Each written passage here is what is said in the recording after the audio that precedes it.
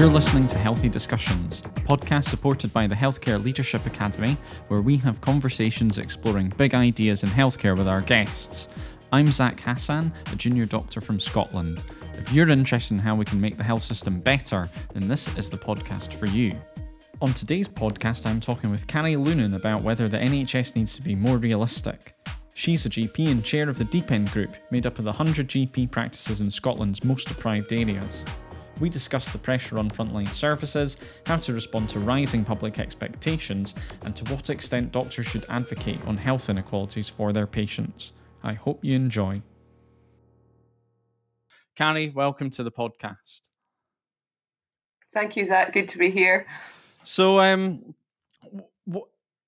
working with health inequalities has always been a bit of an attraction for you, hasn't it? I'm just wondering if you can tell us a bit about how that started for you and what made you want to get interested in that. Yeah, thank you, Zach. Good question. It wasn't something that was particularly highlighted during undergraduate years. I was aware of it, but I don't think I kind of developed my interest and passion around it until I started my GP training and then working as a GP. And I haven't always worked in very deprived settings, although I have largely worked in very deprived settings. I guess I became quite aware early on working as a GP that I felt the NHS needed to be at its best where it is needed the most in terms of being able to mitigate health inequalities for those people who really struggle to use the NHS and access healthcare. And I became interested in working in more deprived areas because I think that general practice has a really key role to play because it's out in communities and you know, kind of offering long-term context care. So I moved from a less deprived area to the homeless practice in Edinburgh, where I worked for 5 years from, I think it was 2010 to 2015, which was a fantastic and very humbling experience, to be honest, working there. And then I moved to Craigmillar practice, also in Edinburgh, also a deprived area.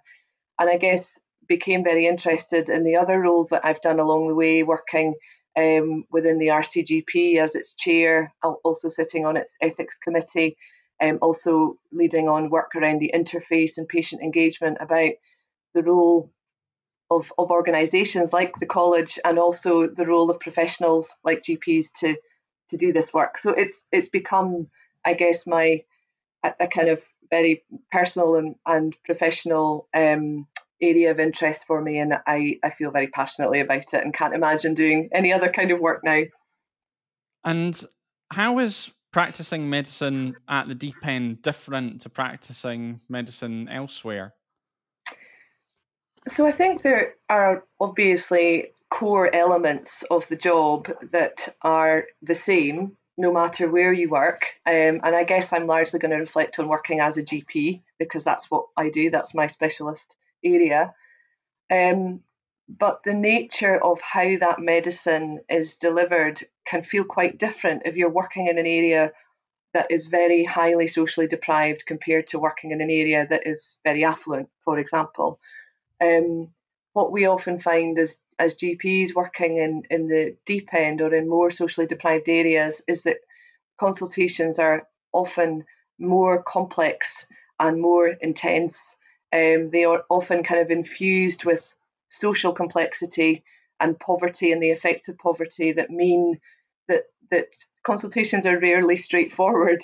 And where you're trained, you know, in medical school and through GP training to take a story from a patient, maybe do some tests, maybe make a diagnosis, offer some treatment.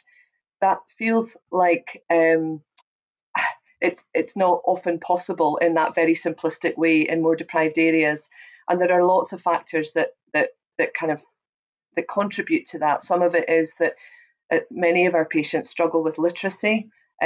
Functional literacy in terms of being able to read and write. Some struggle with health literacy and being able to understand information around healthcare and health conditions. Often our patients don't have English as a first language, so we have translation challenges that come into consultations. And often the advice that we give is not always possible for people to follow because they maybe don't have the social networks that allow that. They maybe don't have the financial opportunities to take that up. Our patients are more likely to miss appointments in secondary care if we refer them on because they struggle often with the complex system that is the NHS, or having transport to appointments, or having a lifestyle that allows them to be able to plan ahead and make appointments when things can often feel quite uncertain and unpredictable with more chaotic lives. And I think as well, we can never underestimate the impact that poverty can just have on people's day-to-day life. And if you're struggling to make ends meet, to get enough food on the table, to pay bills, to keep your house warm, then healthcare needs can fall quite far down that list of priorities. And so it's rarely a straightforward way of delivering medicine in a deep end practice compared to other practices, which I recognise have different challenges, of course, but that's from my own experience what's been different from moving into those kind of areas.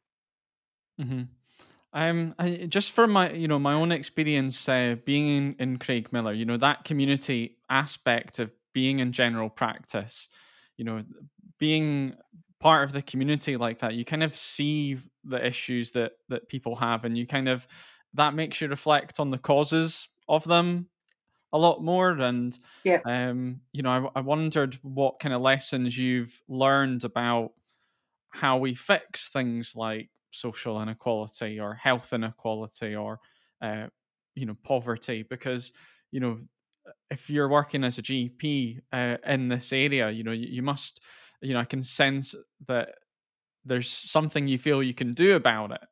Maybe something we can all do about it. Yeah, I think that's a really important question, and I think you're right. When you start to work in those areas, and when you have placements as a student or as a trainee in those areas, there's a lot of learning that goes on that isn't necessarily covered in formal training around, what drives the differences in health outcomes from people living in deprived areas compared to living in affluent areas.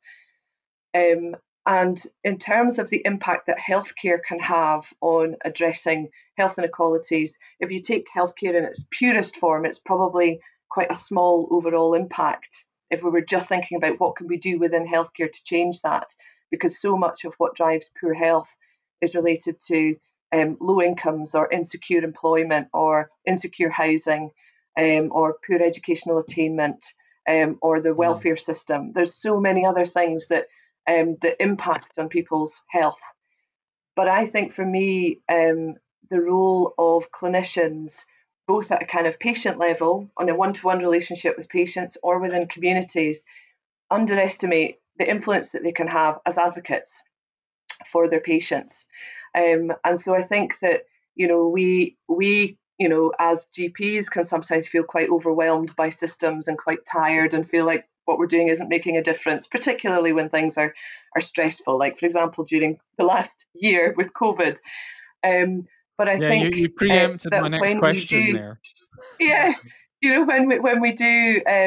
when we do take more of a proactive advocacy role, it's incredibly rewarding and it's really valued by patients. And we probably don't do that as much as we could because we maybe don't know how to do that as much as we could. And so just thinking about an example within Craigmillar, we have a number of voluntary sector and third sector agencies that we work really closely with out in the community, and that we would really struggle to manage our daily work if we didn't have access to them. And there was a voluntary agency next door to the practice that offered help with benefits, with claims, with volunteering, with writing CVs, applying for jobs, and just general support. And their funding became fragile and they were at risk of losing the service, which impacted on lots of our patients. So we thought about some practical ways that we could advocate, such as writing template letters for MSPs, or getting a petition signed, or writing an article for the local newspaper.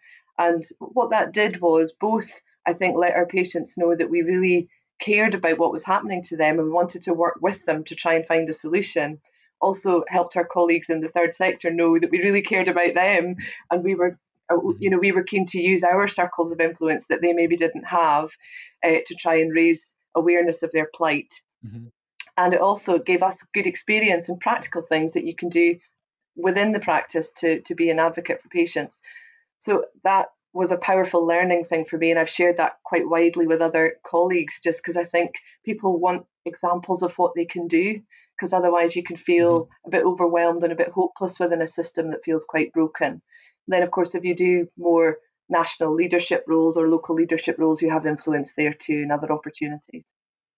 Yeah, 'cause that's kind of an inspirational story, actually, because I suppose the way that I think, well, the other option would have been to say, well, that's, it's nothing to do with us that the charity's been defunded. Like, we're just the GPs. So, and I think maybe a lot of people kind of expect that. So, I think it's heartening to hear people taking on, you know, responsibility that's kind of outside strictly, what is healthcare. And you spoke a little bit about the leadership roles that you've had kind of at a bigger scale. I'm kind of wondering, what lessons have you learned from that about the levers that can be, pulled to solve some of these health inequalities? Is it something that has to happen on a larger scale?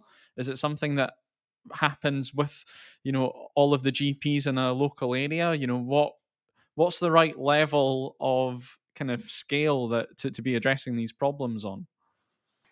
So I think there's probably multiple levels, but I think underpinning any significant change around this needs to be a change at a national level. So it needs to be viewed as a national priority to improve the health outcomes of the people who struggle the most and have the poorest outcomes. And that needs to underpin all policy development, so that every single policy that is developed has a sense check to say, will this worsen or will this improve health inequality? And consider that specifically as we develop policy, and particularly as we do things like recover the NHS after a pandemic. How do we make sure that the new normal is better than the old normal was for many, many people? And I think there is a lot of interest in that, and it's not an easy thing to fix. But I think if there is a will to do that and a desire to bring people around the table to have those quite difficult discussions, then that is really important. But I also think it's important that you have people within each health board, within each local authority area, maybe within each practice, who are also enabled to take a lead on health inequalities within their own workplace, within their own health board area, so that you have the kind of authority, the permission giving, and the kind of what good looks like framework from the top, and then that can be flexed at local level according to what the needs of your local population are. But I would love to see, for example, health equity champions in every health board, and I'd love to see practices enabled to have a health and equity lead within their practice. It doesn't have to be a GP, it could be anyone within the team who has a passion to do that. But their role would be thinking specifically about, how do we offer our services? Is there anything we could do better that would address health inequality? Do we know what's happening out in our communities? How do we engage with our communities and know what is going on out there that we might be able to lobby for or influence or advocate on behalf of? So I think there are lots of different ways that you can address that. And then, of course, policy is very important. If you design and write policy that enables those things to happen, then that makes a huge difference. And it's no longer just a kind of talking shop where everyone agrees this is important, but we don't have any firm actions around it. Yeah. And maybe that's a good point to sort of introduce the sort of main question for this episode, which is, does the NHS need to be more realistic about what it can do? And the reason I'm posing that question is that maybe there's a sense that what the NHS is trying to do is unrealistic at the moment, or not working. Is that your sense of things as a frontline GP? So I think probably the first thing I would want to say, just because of where we are right at the moment in history, is that I think the NHS has been pretty phenomenal over the last year. It has been amazing in terms of the resilience, the coming together, the keeping going during a pandemic, and an all hands on deck approach. So I feel very, very proud to have worked in the NHS during 2020, and I'm sure we will look back for decades to come and analyse the pandemic of last year and this year. But I think taking it more widely, when the NHS was set up in 1948, it was, of course, after the Second World War, and there was this massive collective desire to care for the most vulnerable and to raise the bar for the most vulnerable people who had the least, um, and to make care free at the point of access, and to give everyone a kind of better baseline quality of health, which it has achieved. But 72 years later, almost, 73 years later, of course, we have an NHS that is struggling to do what it wants to do and what it is expected to do. And there's lots of complex reasons for that. We've got, a population that's living for longer, far longer, so it's a victim of its own success. And people are living for longer with more long-term health conditions. We've also got, massively increased expectations around what the NHS should be providing. We've got widening health inequalities. We've got, a workforce that works at its absolute capacity most of the time.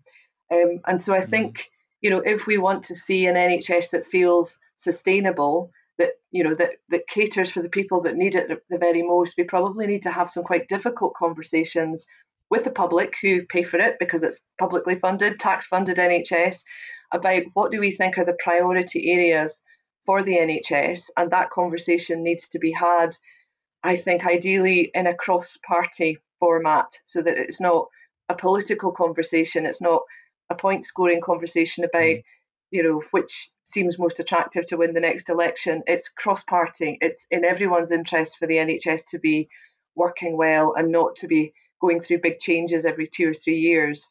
And that conversation needs to be held jointly with people working within health and social care, so that we can engage with the public around these difficult decisions about what does a sustainable NHS look like, because otherwise it will start to fail, and it has started to fail in some elements.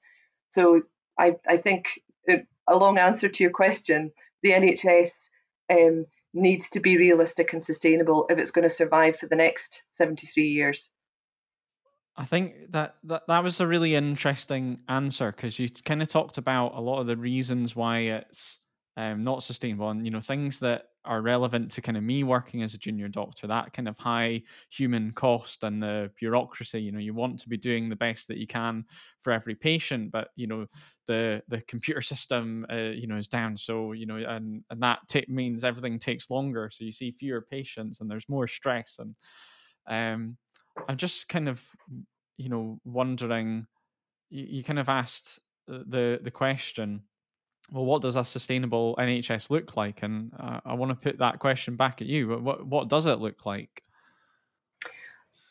I think we probably have to have some difficult conversations about whether we continue all the things that the NHS is currently expected to do, or whether some things have to pause or stop. And that is a conversation that needs to be had with the public, because they're not easy decisions to make. I know that over the years, decisions around those kind of things have been taken around whether or not aesthetic surgery is continued on the NHS, or operations are done without any clear clinical need for them to be done. So there have been attempts to try and make sure that we are offering NHS care on a strong evidence base, and around the greatest good for the greatest number, sort of utilitarian ethics, if you like.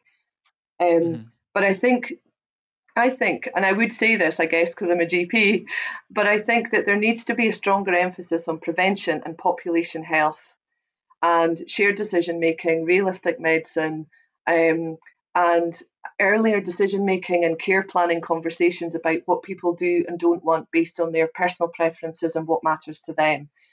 And for me, those conversations are ideally placed far earlier on in the patient journey, out in the community, before they reach secondary care, before they're admitted to a hospital bed, before they're, in a sort of palliative care situation. I think we need to, as a society, get more comfortable about having those conversations, and we need to enable and empower the clinicians working out in communities to have those conversations too. And those conversations take time, and they take training, and they take trust, and they take continuity. And so I think that to have a more sustainable NHS, we have to have a stronger, more resilient, more robust, better funded, bigger workforce primary care segment of the NHS, and less of a focus on hospital-based services. Hospital-based services are crucial to the people that really need them, but I think we need to have much more focus on community-based healthcare if we want to have a more sustainable NHS overall, because those conversations around whether or not it's appropriate to investigate, to refer, how far people want treatment to go, whether the symptoms that someone is presenting with are more likely to be related to something that happened to them a few years ago that you discussed with them as a GP and are probably not concerning, but to someone who doesn't know them sound like they might be concerning. Those discussions are just easier and safer to have out in primary care. So that's what my argument would be, is shift it all upstream, make it more preventative, more based on population health, closer working with public health. We've learnt that during the pandemic as well. I think there is some evidence for that argument as well, that more GPs means more things are kind of caught earlier when they're relatively cheap to treat, rather than waiting until a crisis and someone's in hospital and the costs that are associated with that. I was when I was researching for this episode, I found a paper that said that there's a 0.6 correlation between weaker primary care, which they sort of measured as kind of GPs per head of population, and higher costs. So like the more GPs you had, the cheaper it was to deliver healthcare. I'm just kind of wondering, are there other reasons behind that as well, apart from just is the reason for that it's the preventative care argument, or is there other things going on there as well? Well, I think that if you have a strong primary care system and you have adequate numbers of GPs with enough time to have these conversations with patients, and you're having those conversations based on relationships of trust where people feel confident in coming forward earlier with symptoms that are worrying them, or you have GPs who are able to persuade patients to engage in screening programs where they might not necessarily have done that, because we know, for example, screening program uptake is much lower in deprived areas, so they tend to present later on with more advanced cancer diagnoses. So I think there is something about the nature of the relationship that is built over time, over lots and lots of encounters, and often you're not just looking after one person, you're looking after their family, and it's a multi-generational type of relationship as well. So I think there's something about the nature of the relationship and the value of time that allows us to have a series of conversations, and also the nature of our training as generalists, which I think allows us to consider how we make diagnoses in a slightly different way, because we do have the value of time and we have the value of previous knowledge of patients. So it's far easier for us in many ways to manage some of the uncertainty that can come with a patient coming in for the first time with lots and lots of different symptoms that are difficult to unpick and know which ones are the ones that we need to worry about.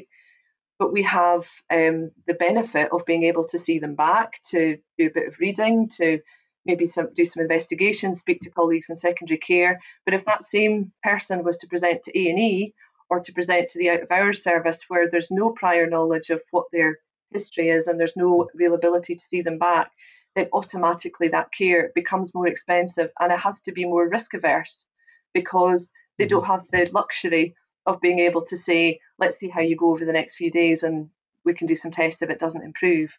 So I think it's something about the nature of the relationship, the training that we have, plus also the preventative aspects of being able to catch somebody earlier on.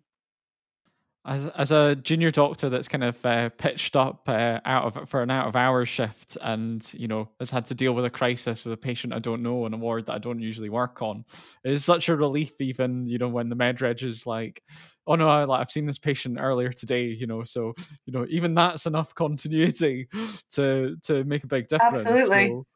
So yeah, so I can see that there's definitely that's a convincing argument to me about the continuity that you get in when you're a GP out in community. Something else I wanted to ask about was whether you talked about this conversation with the public, and I wonder if there's like a tension now between a healthcare system that's based on demand and patients wanting to be seen for what they want to be seen for, and then a healthcare system which is actually based on needs. Sort of, no, you don't need a referral, you don't need that MRI scan, or but what you do need is these other kind of social interventions or healthcare interventions that you might not want to take. I'm wondering that must be something that you see kind of every day in a small way. Where's the right balance between those things? So we do, you're right. We see it every single day and we have those conversations every single day. Um, and it's a difficult balance to get right. So, I guess ideally the NHS should be based on need and not on demand, because that also drives sustainability. But demand and need can sometimes overlap quite a lot and feel quite grey.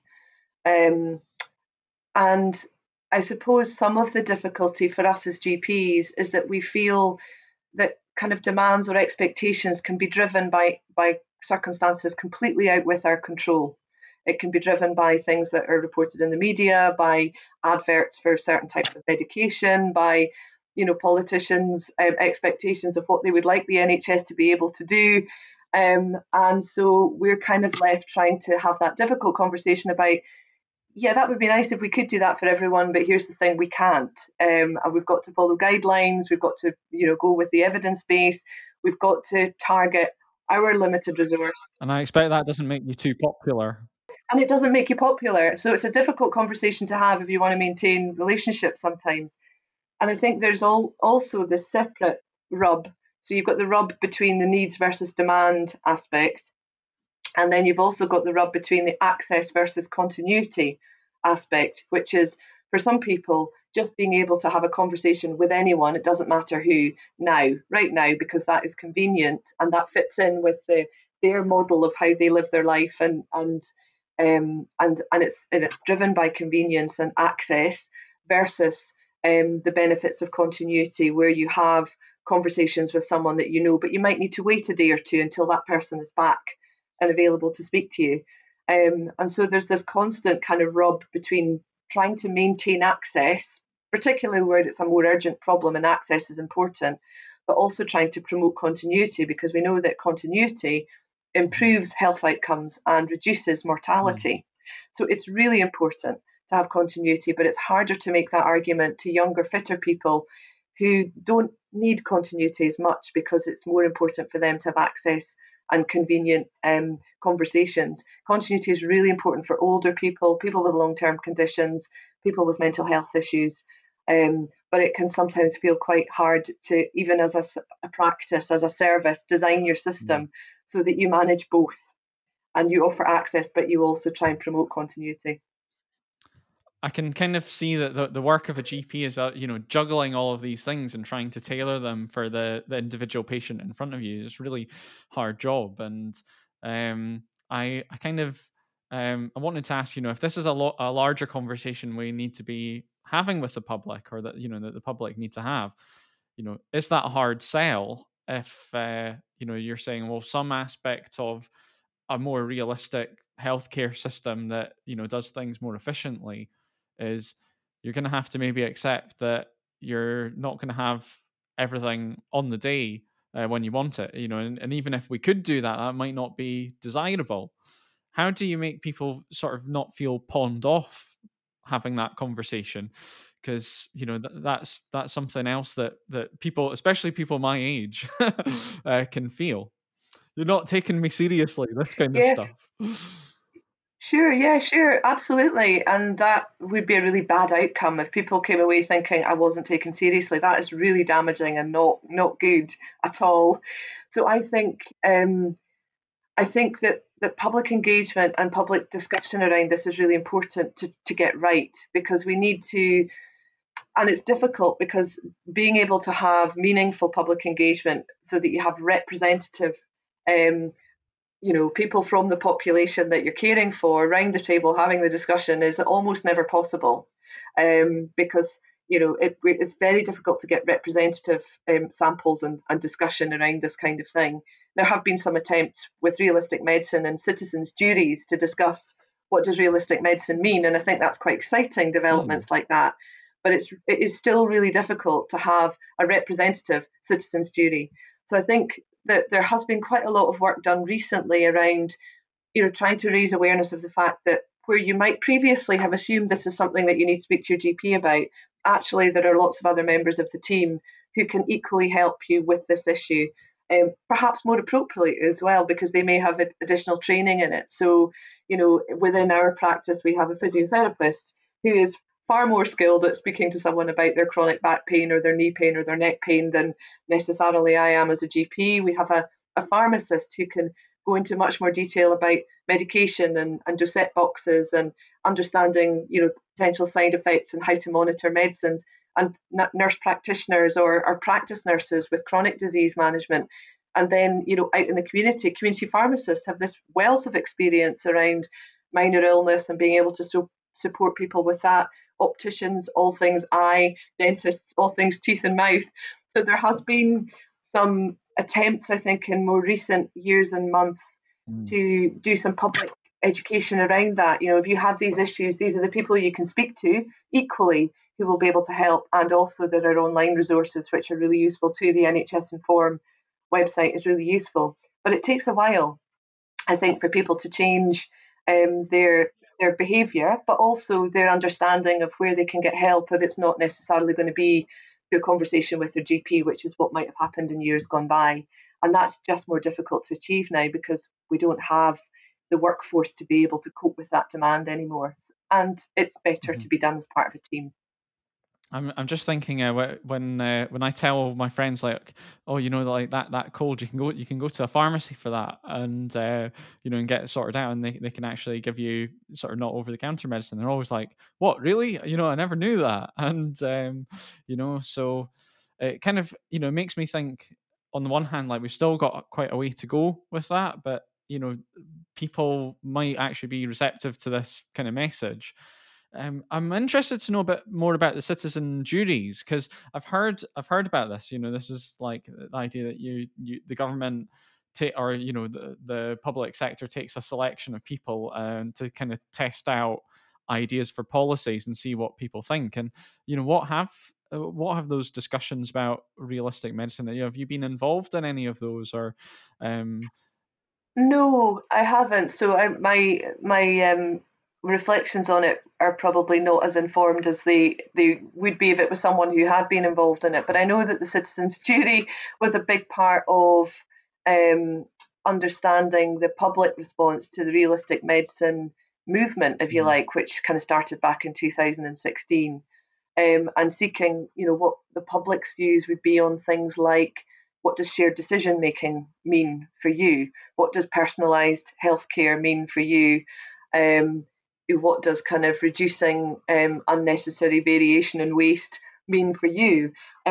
Because it's really important to understand that. So, what we understand as doctors about shared decision making may be very different from what patients and people understand as shared decision making. And so, Mhm. unless we understand that, we can't alter our training, our teaching, our processes, our ways of doing it to make sure that it's as person centred as it can be. But I think the Mhm. concept of citizens' juries and other types of public engagement are really important to inform policy that is truly person centred. And it's hard to do. It is hard to do it well, but that doesn't mean that we shouldn't try and do it to the very best of our Mhm. ability. I think what you have been doing in Craig Miller, is kind of like that kind of listening to the public, like on a smaller scale. Each time you're working in the community or you're meeting patients, and the example you gave about the charity, that kind of that's for me that's proof of concept that it works. Just to change topic a little, I kind of want to ask you about COVID and um, I think now the conversations are starting to happen about, well, how can we build or how can we get back to the a new normal that's better than what we had before. And I'm just thinking, what do you see as the opportunities from COVID? I know there's been a lot of challenges as well, but what do we need to work on in order to be more realistic for people? So I think there have been a number of silver linings in all the sadness of COVID. Um, and, some of that is around breaking down the hierarchies that we see within healthcare or within our society and recognizing what essential jobs are, what key workers are, who they are, and particularly within social care. A lot of patients living in poorer areas are often frontline workers, often essential workers, often unable to work from home, often don't have access to things like furlough schemes and loans, and so really struggled with a lot of the advice that was out there around keeping safe, um, and maybe more likely to be living in accommodation that is more crowded, with less access to green spaces, um, maybe not able to access some of the information that was coming out because it wasn't in their language, um, maybe not able to access the information because it was in a digital format and they had digital poverty. So there were a lot of reasons why the people that we cared for had higher levels of COVID in terms of serious illness and death. And we know that death rates were more than twice as high across the country in the most deprived areas from COVID-19, which is awful, but mirrors many other diseases that relate to social inequality. Um, so I think some of the things that have been silver linings have been breaking down that hierarchy and recognizing the crucial roles that people do. And I hope that that will continue beyond COVID. But I think also recognizing the really important work that link workers have done within practices to reach out to the socially vulnerable and make sure that they're still okay. We had our care coordinator team who are fantastic, phoning the people that they worried about the most in normal times during COVID who they just hadn't seen. And so these were people who they would often see reasonably regularly. They would come into the front desk just for a chat or to talk about something that was concerning them. Sometimes it was medical, sometimes it was social, sometimes it was related to mental health. But because we had to, from the very beginning, move to a digital model of healthcare where everyone had to phone first, and there are pros and cons to that, it meant that there were lots of people that we just weren't hearing from and seeing. And that was concerning. And so our care coordinators made a lot of proactive phone calls out to people to ask them how they were. Do you know we're still open? Do you know about the government advice about how to keep yourself safe? Do you know how to get a COVID test? Do you know about the financial support that's available? Is everything safe at home? Is money okay? And then they would signpost them on to services if they were finding that there was an issue. And for 8 out of 10 of the people they spoke to, they made an onward referral, whether it was to Citizens Advice or a financial advisor or a link worker or a mental health nurse or a GP or a practice nurse. So there were a lot of people out there with unmet needs that we just weren't hearing from. And that work felt really important and just a tiny little snapshot with a reasonably small amount of people with this massive amount of unmet need. So I feel that that has been a really useful learning thing for us that I would like to see, how do we continue that beyond COVID? But I think in other things that have been silver linings is that for some people, they like the digital way of working. They find it's easier to access. People, they don't have to take time off work. They don't have to travel. We've had a huge throughput over the last year of speaking to people largely on the phone or doing things over video consultations and seeing people face to face when we need to. But there is definitely a downside to it, and that for a lot of people, digital healthcare just doesn't work for them for lots of complex reasons. Either they don't have the technology or the broadband speeds at home, or they struggle because English is not their first language, or it's a sensitive or a difficult issue to discuss over the phone. That they might have brought up in a consultation had they come in to see you, possibly not as the reason they phoned in the first place, but the reason they were really there, which is something we see a lot as GPs. So I think that the digital has been both a silver lining and something that we need to be really cautious about moving forward, and not think this is a silver bullet for the NHS to move everything much more to online, because I think we risk missing out lots of vulnerable people if we do that. And I think, again, just looking at as secondary care reopens, thinking much more innovatively about how do we make sure that appointments and communication with patients, particularly in light of the big backlog that's going to happen, are that our appointment systems are much more patient friendly. That people are less likely to DNA because they haven't received letters or they've had an opt-in system that they can't work with. And that if they call, they can reschedule. So what we're concerned about is that the systems that we operate within the NHS are quite complicated and not very flexible, and so often our patients will be referred but will never ultimately make it to a hospital appointment. And I think we need to understand why that is better and do better as we build back the NHS. So there's lots of different things, loads of things I haven't mentioned, but yeah, there's lots of things to consider. How do we get to a better new normal for people? There was something that you said that was kind of making me think that there's still a lot we can do to address. So you had people in the community, they weren't reaching out, and you were reaching out to them, and hopefully kind of modifying some of the risk of those inequalities.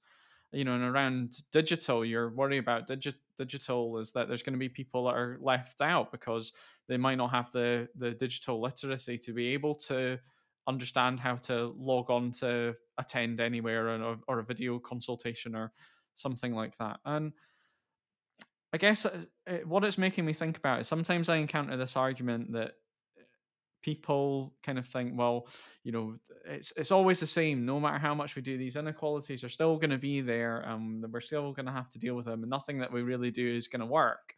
Or that it's to do with life choices, and people make different life choices, and there's nothing we can really do about that. Is that an argument you come across in your work? And I'm interested to know what your response to that is. Yeah, so it is.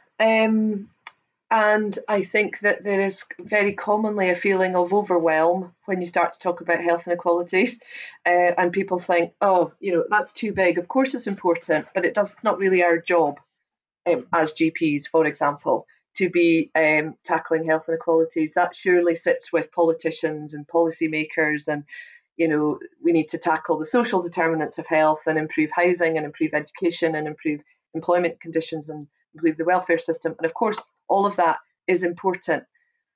But I think what feels important as well is to do what we can as GPs, particularly, to mitigate against worsening health inequalities. And we can do that by improving our training, by improving undergraduate training, by improving postgraduate training, and by improving ongoing CPD around what are some of the practical things that you can do to tackle health inequalities within general practice, so that people have a better understanding of what it means and what they can do. But I also think that often it's a case of articulating what has an evidence base, what has been tried and tested before, what seems to work well, sharing examples of good practice, and influencing policy development if you've got the opportunity to do that because of the roles that you happen to be in. So, for example, in general practice, we know through the work of the Deep End that if you have financial inclusion workers in your practice, if you have mental health workers in your practice, if you have community link workers in your practice, addictions workers in your practice, longer appointments for people with the most complex health and social care needs, and protected time to come together to have those discussions, that health outcomes improve. And none of that is that surprising, but to have funded pilots that have been evaluated to show that makes a difference, there's an evidence base for that in general practice. So we need to upscale that and spread it out much more widely and not just have it as short-term funded pilots. And I think again we need to have much more emphasis on training so that people feel more I guess, equipped to deal with the challenges of working in more deprived areas. And some of that is about having a knowledge base around what types of conditions are likely to present and how do you manage them, the sort of clinical aspects of it.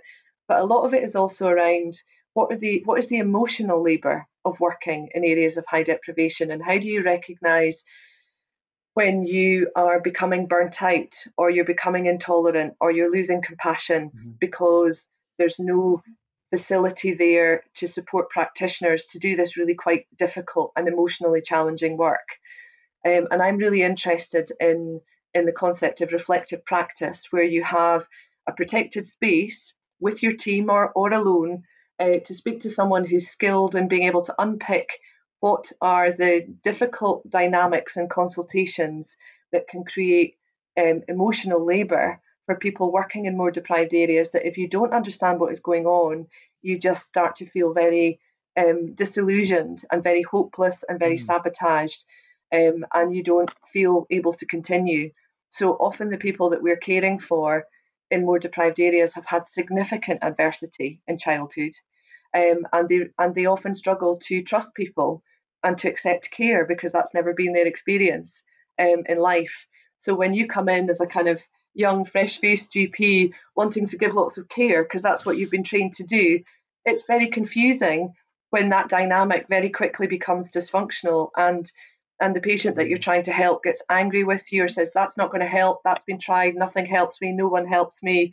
And you think, I don't understand what's going on here, because we have nothing in our training that recognises the psychodynamics of adversity and how that plays out in a consulting room. Mental health have much more supportive structures around this to allow them to understand it and feel supported and retain compassionate practice. But in medicine, we don't. And so I think that there is a real need to recognise that this is a particular issue in more deprived areas, and that it would be fantastic to see recognition of that and support for more reflective practice to allow practitioners to keep going in this very emotionally charged often environment, and give them coping strategies and skills to understand what's going on and how do you cope with that and how do you develop your own resilience around that so you can keep going. I'm wondering if the Deep End group kind of plays into that kind of sharing experience, and whether you see, as a result of the Deep End group, like practice being shared much more widely, the stuff that works gets rolled out, and the stuff that doesn't work, you can say, oh, well, we tried this and it didn't work. Yeah. As chair of the Deep End group, what are your priorities going to be going forward? So I think that's a really good question, and I think that the answer to that is yes. The work of the Deep End group is really useful to be able to provide an evidence base and share practice.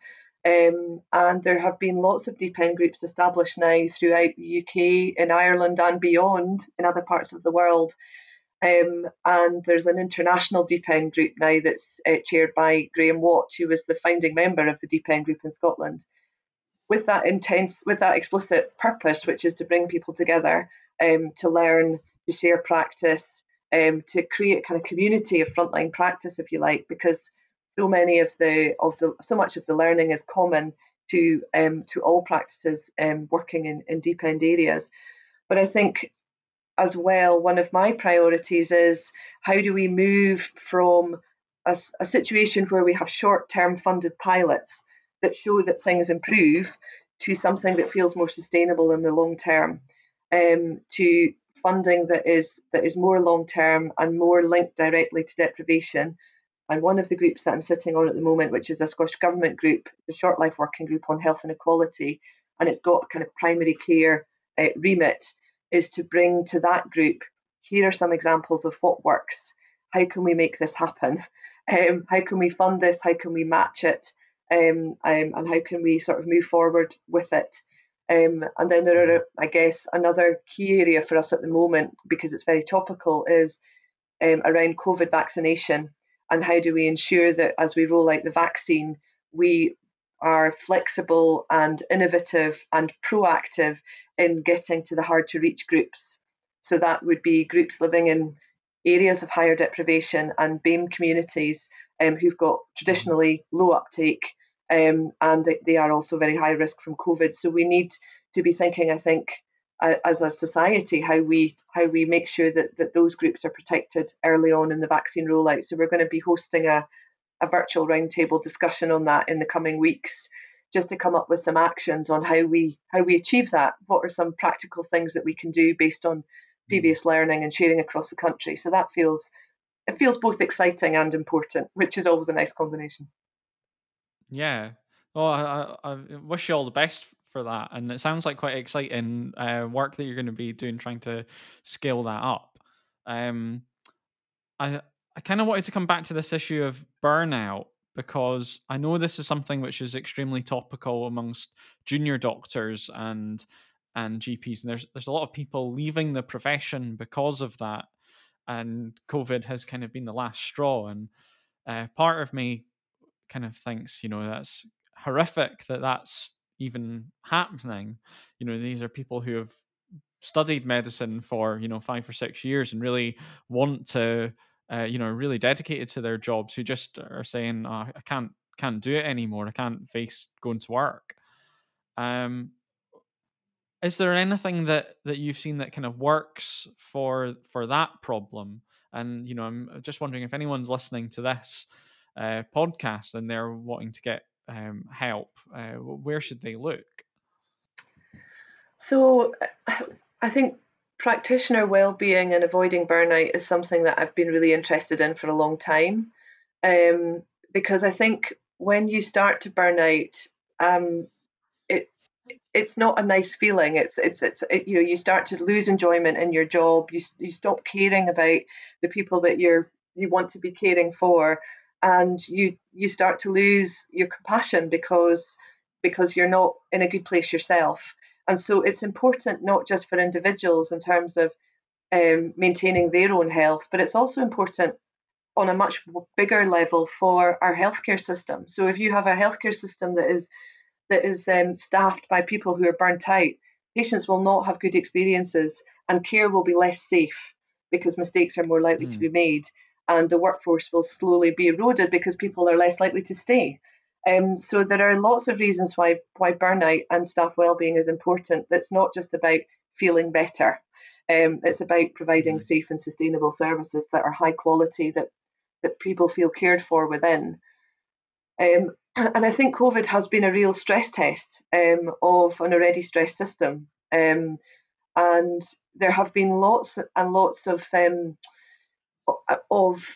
energy and attempts made to try and create specific resources around improving staff wellbeing, whether in secondary care it's around having dedicated staff room areas or access to food, helplines that people can utilise, access to psychology services within boards.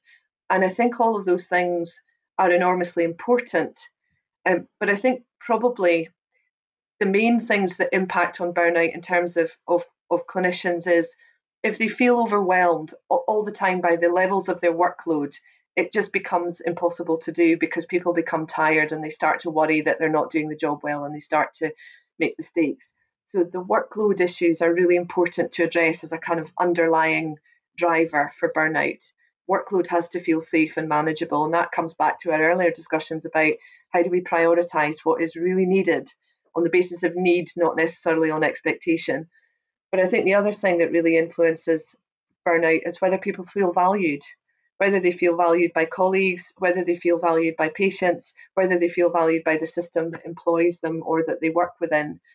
So relationships become really important as part of that. And I think what has been difficult over the last year is the disconnection that we've all felt in life with our own friends and family, with lockdown, but also with colleagues and with patients, because we've been at work, but we've been at a very different kind of work. We've been wearing masks when we meet with our teams, so you can't see each other's faces, you can't get a sense on how people are doing. You meet with patients over the phone, you don't get that sense of connection with patients. And so it just creates that low level anxiety, uncertainty, dissatisfaction with the work that we're doing and the teams that we're working within. So I think, we kind of have to go the extra mile to make sure that we combat that. There is a national helpline for NHS staff. I haven't used it myself, but I know there is one, and I know it's on the Promise.Scot website, which also has a number of resources for staff wellbeing as well. And I know that the BMA have good resources for staff wellbeing too, but I don't know if they are solely the answer, because I think that so much of what will prevent burnout in the kind of months and years to come is the opportunity to come together to talk about what's happened over the last year, and to be able to take annual leave and get a break from it, to feel like we're not being criticised unnecessarily in the media, or because of unrealistic expectations around how quickly the NHS is going to ramp back up. And I think, just being kind and caring for each other is going to be really important, because we're all quite tired now and quite stressed.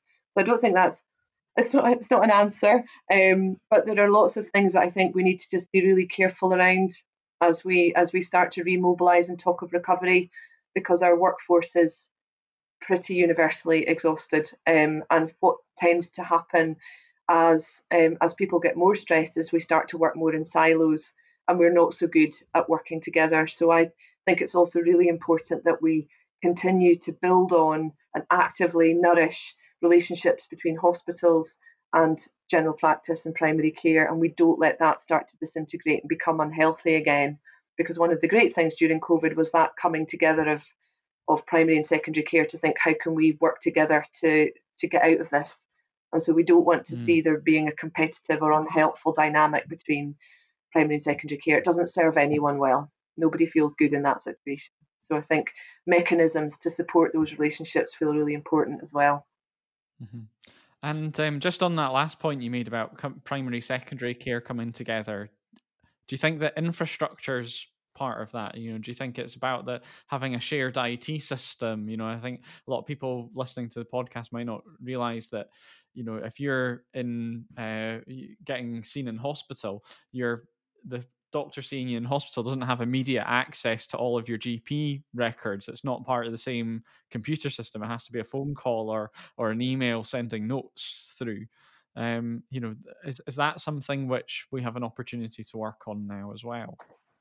Yeah, absolutely, Zach. I mean, that I've been very interested in building interfaces of care for probably the last 7 years, and I would agree completely that we don't have a system that supports necessarily good interface working. We don't have IT systems that speak to each other, that share data easily. So we've got a separate GP system, a separate out of hours system, and a separate secondary care system. And there's much more scope for being able to share relevant parts of the record so that patient care is more seamless and communication is better. But we've also got opportunities, I think, particularly as we're looking at how do we reopen more secondary care services, and how do we try and minimise unnecessary referral into secondary care while secondary care is recovering. I think there's massive scope to be looking at clinical decision support pathways, so dedicated email systems, dedicated phone lines for access to secondary care colleagues to discuss patients that are quite complicated, that we don't necessarily want to have to refer in, but we would like to be able to keep out in the community and manage more in the community than we currently are necessarily able to do. And having rapid access to colleagues in secondary care to have those kind of discussions would be just enormously helpful for patients, for consultants, I'm sure, for GPs. So looking at how we can embed those kind of systems in every specialty and every health board would be really useful.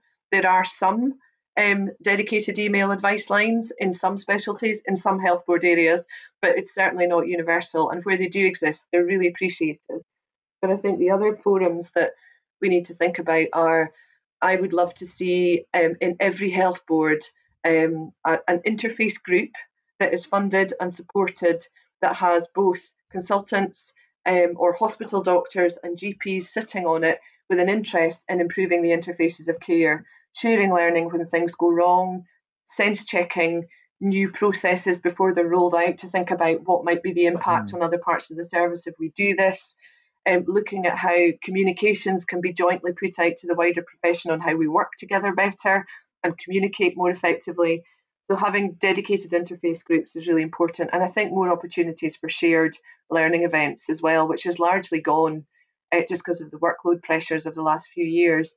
But when you get people coming together, learning together, talking together, problem solving together, and you start to improve relationships, everything else improves because the desire to make things better is higher. So I think it's about creating the conditions to make sure that relationships can be functional and can improve and be healthy. And some of that will be through work shadowing, some of it will be through having dedicated forums for those kind of discussions and IT systems that speak to each other and make it easy for us to do the job well.